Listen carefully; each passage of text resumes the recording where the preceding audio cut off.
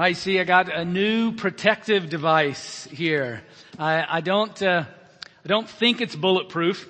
And we won't find out either. But in every way, trying to find the best way to promote health physically as well as spiritually and emotionally. And one of the ways that we'll do that in these next several weeks, 6-7 weeks, we'll be exploring our security. We as a church, we want to be secure, ready to launch in the midst of the world, in the midst of all the changes. We need to be secure and anchored in in God, in God's unchanging love. So that's what we'll be looking at over the next several weeks. And we'll first hear today about our security being our significance is secure in God. Our very significance as human beings is secure in God. And we'll take a look at that today. And first we'll hear from Catherine Sanders, who shares with us the children's moment.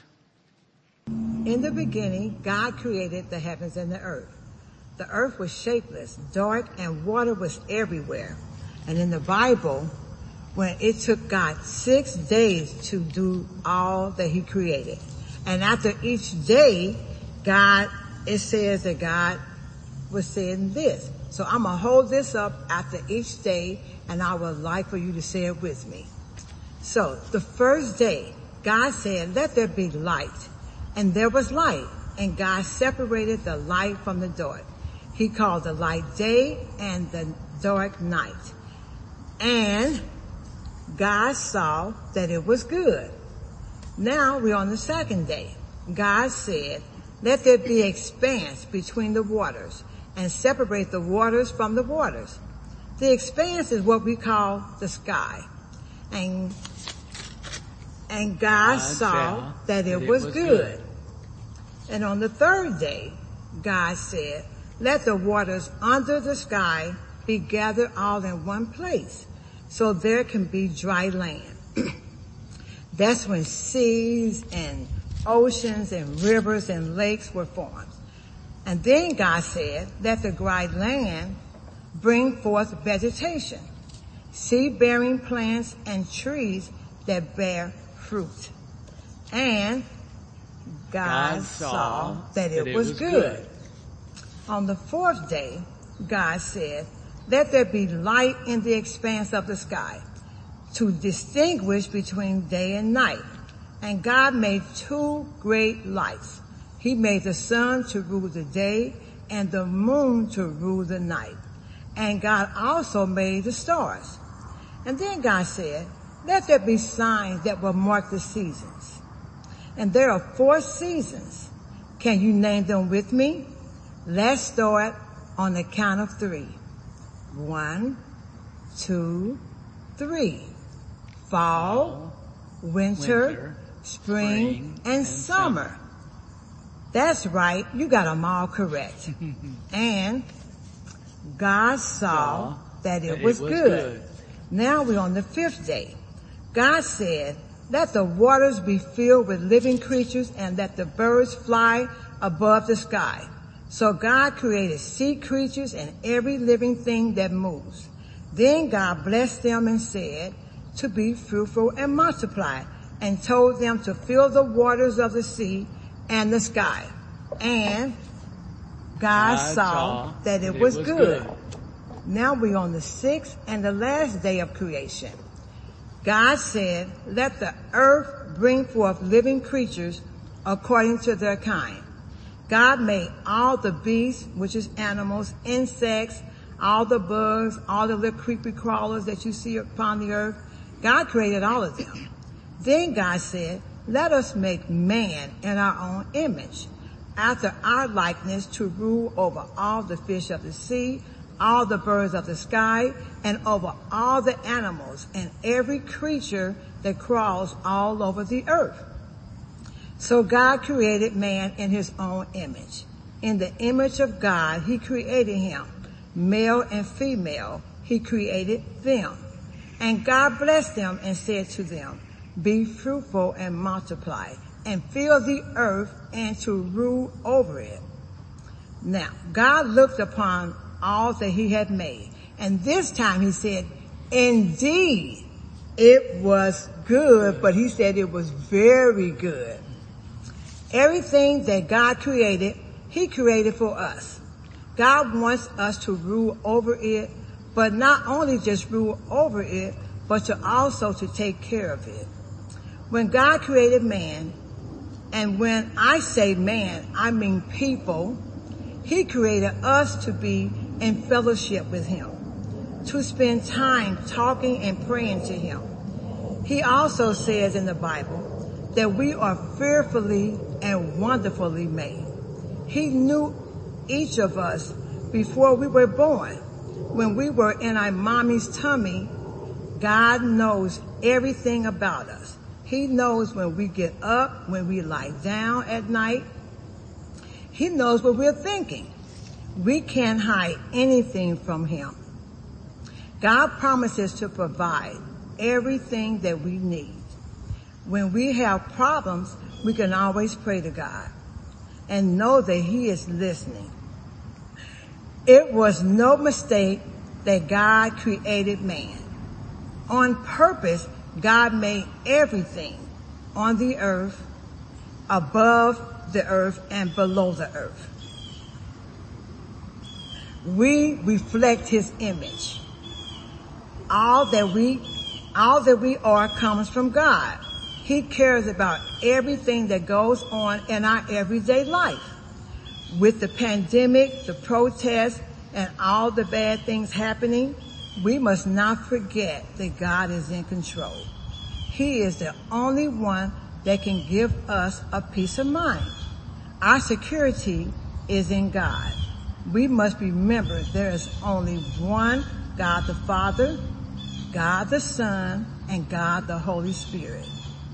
He created everything that is. I don't know what kind of bird call that was calling in the background, but it was right on cue. Just right on cue. So now we're joining in with, as Catherine led us, that security, that sense of being secure, that sense of being free because we're secure in God, who's the creator of the whole earth. And when we have that sense of security, the reason we talk about this is because that security leads to real freedom. When we're secure, we're free to be honest. We're free to be whom God created us to be. We're free to live in the abundance of God's provision for us. I remember back in the days of Little League, playing baseball. And I liked to hit, and actually was pretty good at it. Not great. I mean, I'm a preacher, not a third baseman in the MLB, but I enjoyed it until one day on my second year, I got hit with the pitch instead of hitting the pitch. And after that, I was not interested in going to the plate anymore. I was scared. It hurt.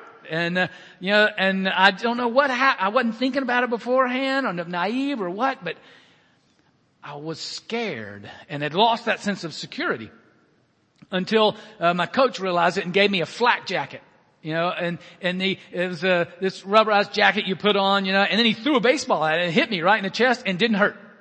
Well, refound security. Just had to keep wearing the flak jacket. And so I got up and started hitting in practice regularly with the flak jacket. And then the week later I was able to take it off and hit back again. But that sense of security gave me that freedom again to participate in the game. And I think the same is for us. When our security is anchored in God, then we are free, no matter how the seasons might change. If our security is anchored in the unchanging love of God, then we're freed from fear and anxiety. We're freed even to fail. We're freed to be honest. We're freed to love.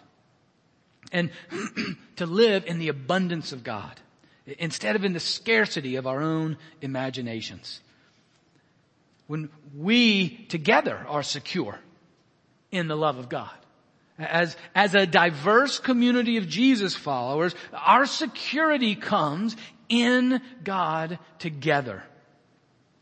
Our very significance is dependent upon God and nothing else. And I think this is really important for us as a church, as we intentionally pursue being a growing, diverse community of Jesus followers. God is accomplishing that in us. And you can see it really plainly about every 4 years, around October. Election seasons. If you weren't aware, we're in election season. I don't know what rock you're living under if you're not aware, but we are. And it is a challenge as a community united in Jesus to be able, in our security in Him, to gather and share with one another our honest opinions and commitments when it comes to election issues. But part of this series, one of the reasons this series is here is at this time, is to be sure in this season that our security is anchored not in a political platform, not even in a nation, but our security is anchored and only anchored in God and His unchanging love. And I've seen it in conversations with you and others, and in groups that we've had together, where we've been able to come together and be united in Jesus, even though we have different commitments. But even in this last group that we had last month, we came to that conclusion together at the end and really celebrated that with one another, but recognized it's only going to get harder. And a day is going to come sometime after the first Tuesday of November. I'm not a prophet, so I don't know when that day will be. Month, 2 months, 3 months after the election. A final decision will be made. And that will be a challenge of the church for us. To be sure, our significance, our security is anchored in Jesus, and that we, because that's the case, will be able to live out what the Apostle Paul called us to do as a community united in Jesus, to rejoice with those that rejoice and to weep with those who weep. Because that day will come, and we want that kind of freedom of unity in Jesus, that kind of security in Him, no matter what the future might hold. And that will be a specific, wonderful opportunity for us to live into the reality of our security being in Jesus. So today we'll look specifically at our significance being secure in Jesus. That our significance, our value, our identity is anchored in the God who loves you, who made you, who never gives up on you. Because it's anchored in Him, then our significance, our value, it is secure. So today, as Catherine looked at the beginning of Genesis chapter 1, she mentioned the passage that we're going to look at now, which is in Psalm 139, which contains that quote that she shared, that we are fearfully and wonderfully made. So we'll look at Psalm 139. It'll be on the screen, or you can look at it in your Bible, however you have that. And we'll see how our significance is secured and determined by God. All right, let's pray together. Almighty God, again, we thank You for Your word that does teach us of Your truths. Now, enable our mind and our heart to receive from You, to hear from You, and then to apply it in our lives, because we want that freedom. We want the freedom that comes from having our significance, our very value, being determined and anchored in You. In the name of Jesus we pray. Amen. All right, I'll read through the passage and walk through it. We'll stop sections along the way. But let's Psalm 139. It's a psalm from David. We'll start verse 1. O Lord, You have searched me and known me. You know when I sit down and when I rise up. You discern my thoughts from afar. You search out my path and my lying down and are acquainted with all my ways. Even before a word is on my tongue, behold, O Lord, you know it altogether. You hem me in behind and before and lay your hand upon me. Such knowledge is too wonderful for me. It is high. I cannot attain it. Just take a moment there and look at some of the verbs here that describes God's knowledge of you and me, that He knows you and me, but He actively knows you and me. We can think, well, God's omniscient, He knows everything, so He just is there, He just knows it. It just happens. That's not what David is telling us here. The verbs are active. He searched me. He discerned my thoughts. It's not something He just knows because He knows it. It's an active pursuit that God has here of searching us and discerning us and knowing us so well that He even knows every word we're going to say. He knows our preferences. He knows our tendencies. He knows our pleasures. And again, David just cries out, this is too wonderful. This is more than my mind can even handle. That you know me this well. That he's not saying this with almost a notion. You'd waste your time to search out me. That's how much God knows you and me. I was reminded of an old movie that I appreciated. It's so old, I have a copy of it on a VHS. Those tapes that used to go in VCRs, that I have a copy of it somewhere. As in a VHS called "The Mirror Has Two Faces." And it has Jeff Bridges and Barbara Streisand in it, and it's a love story about their life together. And their characters were having dinner, and it was in the middle of their relationship as it was being developed. And Barbara Streisand character gets up and goes to the bathroom. The waiter comes to the table, and the Jeff Bridges character is there. And the waiter asks him, well, what would you like to order? And he's about to say, well, let me wait. And you figure he's about to say until, she comes back. But he stops and says, yeah, I'll order. And he orders for the both of them. And when Barbara Streisand comes back, sits down at the table, and then, doesn't even think about it, but then the food comes. And the waiter brings the food, and here's this moment, and she doesn't remember ordering and wonders how in the world the waiter knew exactly what she wanted. And then her surprise and asked, well, how did he know? And her date said, well, I knew what you had wanted, so I ordered that.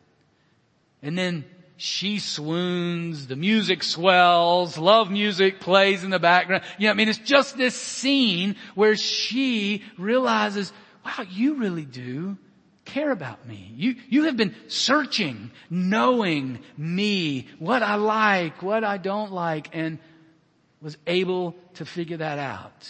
And you just sense this love. That's the picture that came to mind of God knowing us so that He even knows the words that we're going to say. Now, to you men out there hearing online, don't try that at home. That only works in movies. That'll give you a whole lot of trouble unless you really know. Unless you're going to some Cane's. They only make chicken fingers, so you're okay. But all that, don't try that, okay? But it's a great, beautiful, it's a fun movie, but a great illustration of what David is saying here about God, that God knows us so well. He even knows the words we're going to say. And then it goes on, starting with verse 7. Where shall I go from your spirit, or where shall I flee from your presence? If I ascend to heavens, you are there. If I make my bed in Sheol, you are there. If I take the wings of the morning and dwell in the uttermost parts of the sea, even there your hand shall lead me, and your right hand shall hold me. If I say, surely the darkness shall cover me, and the light about me be night, even the darkness is not dark to you. The night is bright as the day, for darkness is as light with you. Not only God knows you, but God, and one of the ways He knows you, because He's with you. Wherever you go, God is by your side, actively relating with you. Reminded of Isaiah 49:15, where God says to Isaiah, to his people, can a nursing mother forget the child at her breast? Can she forget the very child of her womb? And yet she might forget. It's possible she would forget. I will not forget you. Our significance is based on God relating with us actively and knowing us, being with us, being for us. Our significance is anchored in Him. Then the passage goes on, verse 13. For you formed my inward parts. You knitted me together in my mother's womb. I praise you, for I am fearfully and wonderfully made. Wonderful are your works. My soul knows it very well. My frame was not hidden from you when I was being made in secret, intricately woven in the depths of the earth. Your eyes saw my unformed substance. In your book were written every one of them, the days that were formed for me, when as yet there was none of them. How precious to me are your thoughts, O God. How vast is the sum of them. If I would count them, they are more than the sand. I awake and I am still with you. God has made you uniquely. I mean, you are fearfully and wonderfully made. Do you ever consider that? The marvels just of your human body, your very existence today. It's fascinating when you think about it. I love this stuff, to think about our human bodies, just, and all that goes on today. You know, today, your heart will pump 2,000 gallons of blood through its chambers. It's just today. And it'll take 100,000 beats to make that happen.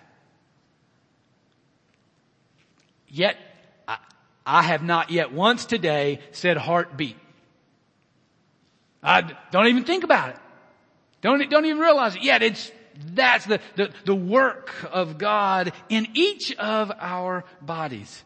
17,000 breaths you will take today. And I don't remember this, when I was asleep, I don't remember having to breathe, didn't remember it this morning.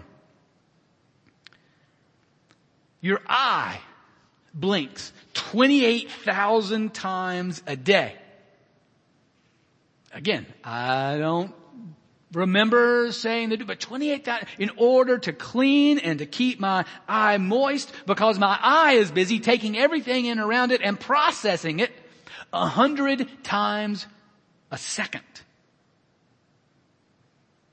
That's how complex and fast the eye has to process the things that are around us. And those are just a few of the magnificent works that are going on in your body, in my body right now. God indeed has made us magnificently, fearfully, and wonderfully made. And then the final section of Psalm 139 is rather unusual. It at first blush, it doesn't fit. It doesn't seem to fit in this magnificent work of praise about God's love and our significance in God, because He relates to us. He knows us so well because He has made us. But then at the end, notice this last part. I think what He's getting at here is that God refuses to give up on you. He refuses to give up on us. So, let me read this last section. Oh, that you would slay the wicked, O God. O men of blood, depart from me. They speak against you with malicious intent. Your enemies take your name in vain. Do I not hate those who hate you, O Lord? And do I not loathe those who rise up against you? I hate them with complete hatred. I count them my enemies. Search me, O God, and know my heart. Try me and know my thoughts, and see if there be any grievous way in me, and lead me in the way everlasting. You see, what I think is happening in this last part of the passage is David is overwhelmed with God's creative genius and that God's intimate relationship with him, and that his significance, his values anchored in God. Then he realizes the midst of the battle with evil that he's in, that he's surrounded with evil, and he lashes out at it at first. Saying, using language, I hate it, it's wicked, destroy it. And then, realizing he's in the midst of it himself, he offers himself, oh God, but first do it in me. Search me and know me. Teach me, show me the right way. What David realizes is significance, his value, so anchored in God that God refuses to give up on him and on me and on you. Even in the midst of our disobedience, even in the midst of the evil in which we're surrounded and even exists within us, our significance is secure.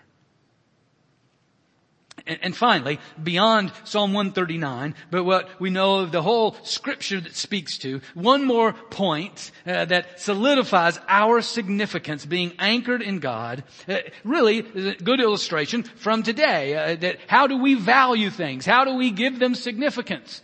Like my mom's selling her house. She's in the middle of getting her house ready to sell. And the realtor, setting the price. So this is the price we want to sell. And the realtor told Mom, well, what we're looking for is the one person who gives significance to this house, who gives value to the house this much. And she points to the asking price. That's what we're looking for. Because in our world, how we value things, a way that we gauge it is how much are we willing to pay? Well, brothers and sisters in Christ, what we've already celebrated today in the forgiveness that we've received in the life, death, resurrection of Jesus is that God holds you so valuable, holds us so valuable that He sent His Son to die for us, to pay that price. That set the value and the significance of you and me and all of creation. So if that is true, if God is that much for us, if God knows us, if God has made us, if God refuses to give up on us, if God has died for us, man, we want to live in that significance. We want to live anchored in that sense of value about ourselves. And we have all kinds of voices around us that are trying to contradict that. That are trying to use how magnificent our eyes in, always processing what's around us. Well, there's all kinds of ways that we see and hear other messages. I mean, the devil might be lying to you right now, whispering to you right now in the midst of your doubts, in your fear, in your pain. He's whispering to you that you are insignificant, that you do not matter, that you are not valuable. If Psalm 139, if it is true, if the reality that God knows you, He made you, He refuses to give up for you, and He died for you, then that is a lie. Bald-faced, bold lie. And we also have a lot of messages from what the Apostle John calls the ways of the world. Today we use the language systemic. There are systems in our world that set things up that we participate in, we perpetuate even though we don't even know them. It's the ways, again, what John calls the ways of the world. Ways in our own society, in our own culture, that we might say that our influence, that our value, that our significance is determined by something else than God. It may be our influence or our intelligence. That's what gives you real value and significance. It may be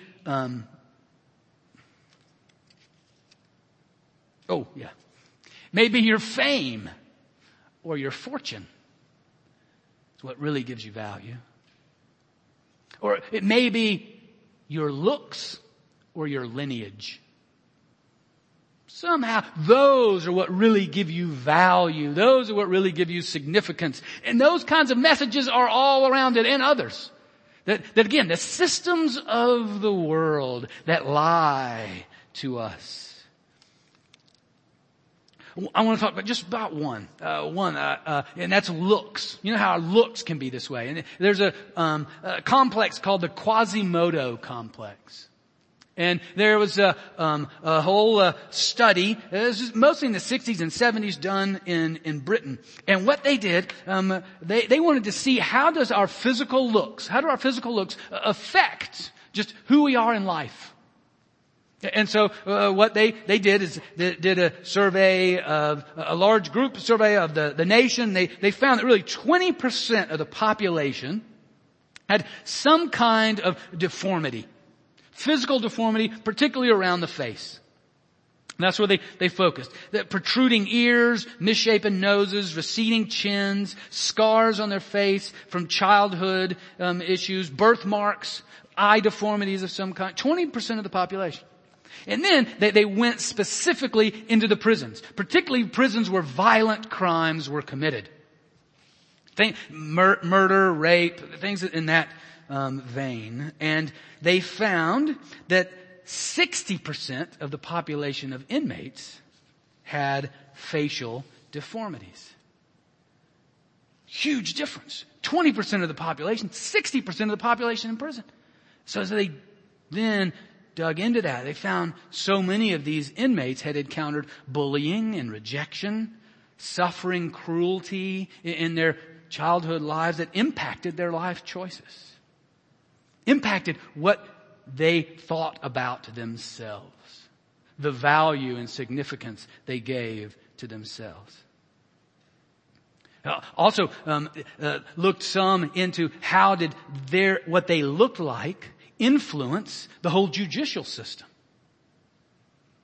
Weren't able to explore that, but just wondered about that in terms of them being charged and being found guilty.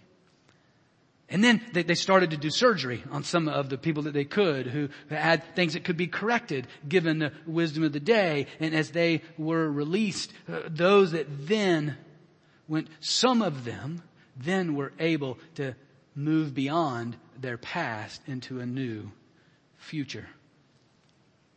But that Quasimodo complex, just one of the ways, rather vivid ways, that the world can influence you and me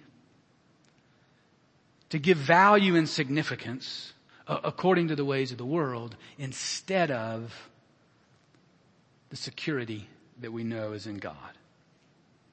So what we want is to live into the freedom of our significance being in God. That our very value is of God. We want to be secure in that significance. Because we know as we're secure in God, like the flak jacket, it gives us that sense of being able to live in the abundance of God's provision, in the freedom that God has given us, and in the humility of being God's children. If God is indeed our creator, God is our king, and He owns all that is, then we do live in abundance wherever we are. If God is with us, wherever we go, then He says, I am with you. You do not need to live in fear. And if we know that God knows us so well, God refuses to give up on us, and even has died for us, that these are His promises, this is true, then what do we need to prove? And we can indeed live in the humility of serving and loving Him, loving our neighbor. Because God's value assigned to you and to me does not change. It is not impacted by inflation, does not waver with the fads. We want to live in that freedom and in that abundance and in that humility. Don't we? It just sounds wonderful. Well, I got a couple of things then to think about. A couple of things to think about this week. What what are the lies that you believe about your significance? Yeah, is there some way that you think, you just lack this, you just lack that to be truly significant? Now, don't get me wrong, we all need to improve, we all need to grow, we all need to learn, develop skills, and grow in wisdom from our experiences. Those are all good, but we don't get our significance from that. We don't get our value from that. As a matter of fact, our significance, our value is not enhanced or decreased by that, because it is based on God. How have you been influenced by the world system to think that you need to have the look or the lineage, the influence or the intelligence, the fame or the fortune to truly be valuable? Consider those things in your life this week. And I would say positively, wake up every morning, read Psalm 139. Make that the word of truth that you hear every day. No, this is my value. This is my prepare as you go out into the world to hear and see all the other messages. As the evil one seeks to give you his lies, you continue to look at Psalm 139 and marvel at the significance and value that God gives to you. And if you grow tired of Psalm 139, well, try Romans 8. It's also a very good one to really experience and know the truth of your significance and value in God. Another question to ask yourself, similarly again, what are you doing in order to gain acceptance and significance?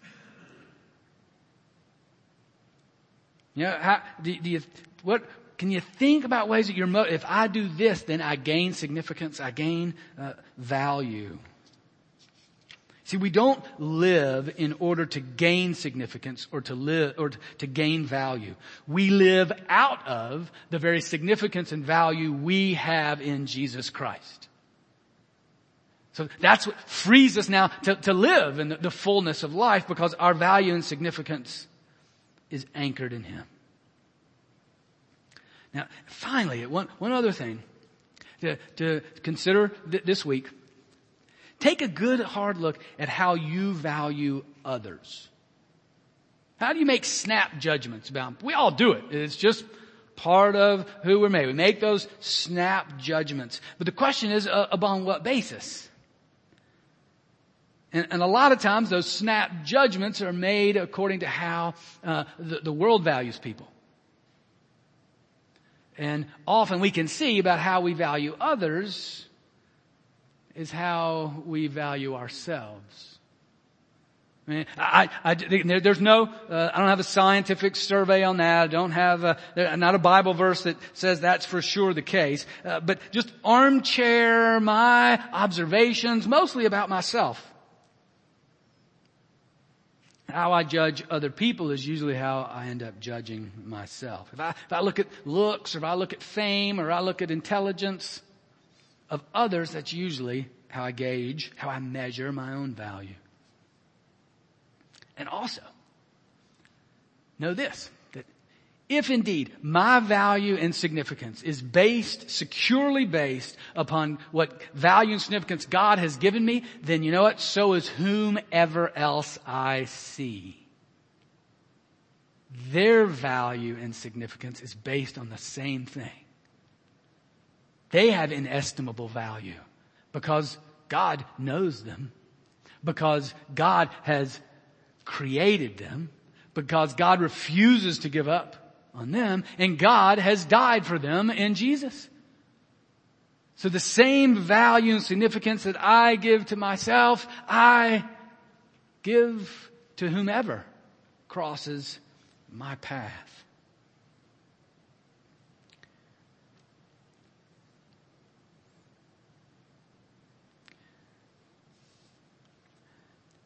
To value your significance or anyone else's significance on anything else but God's value of you or them is fickle, destructive, and a never-ending, frustrating pursuit of the next thing.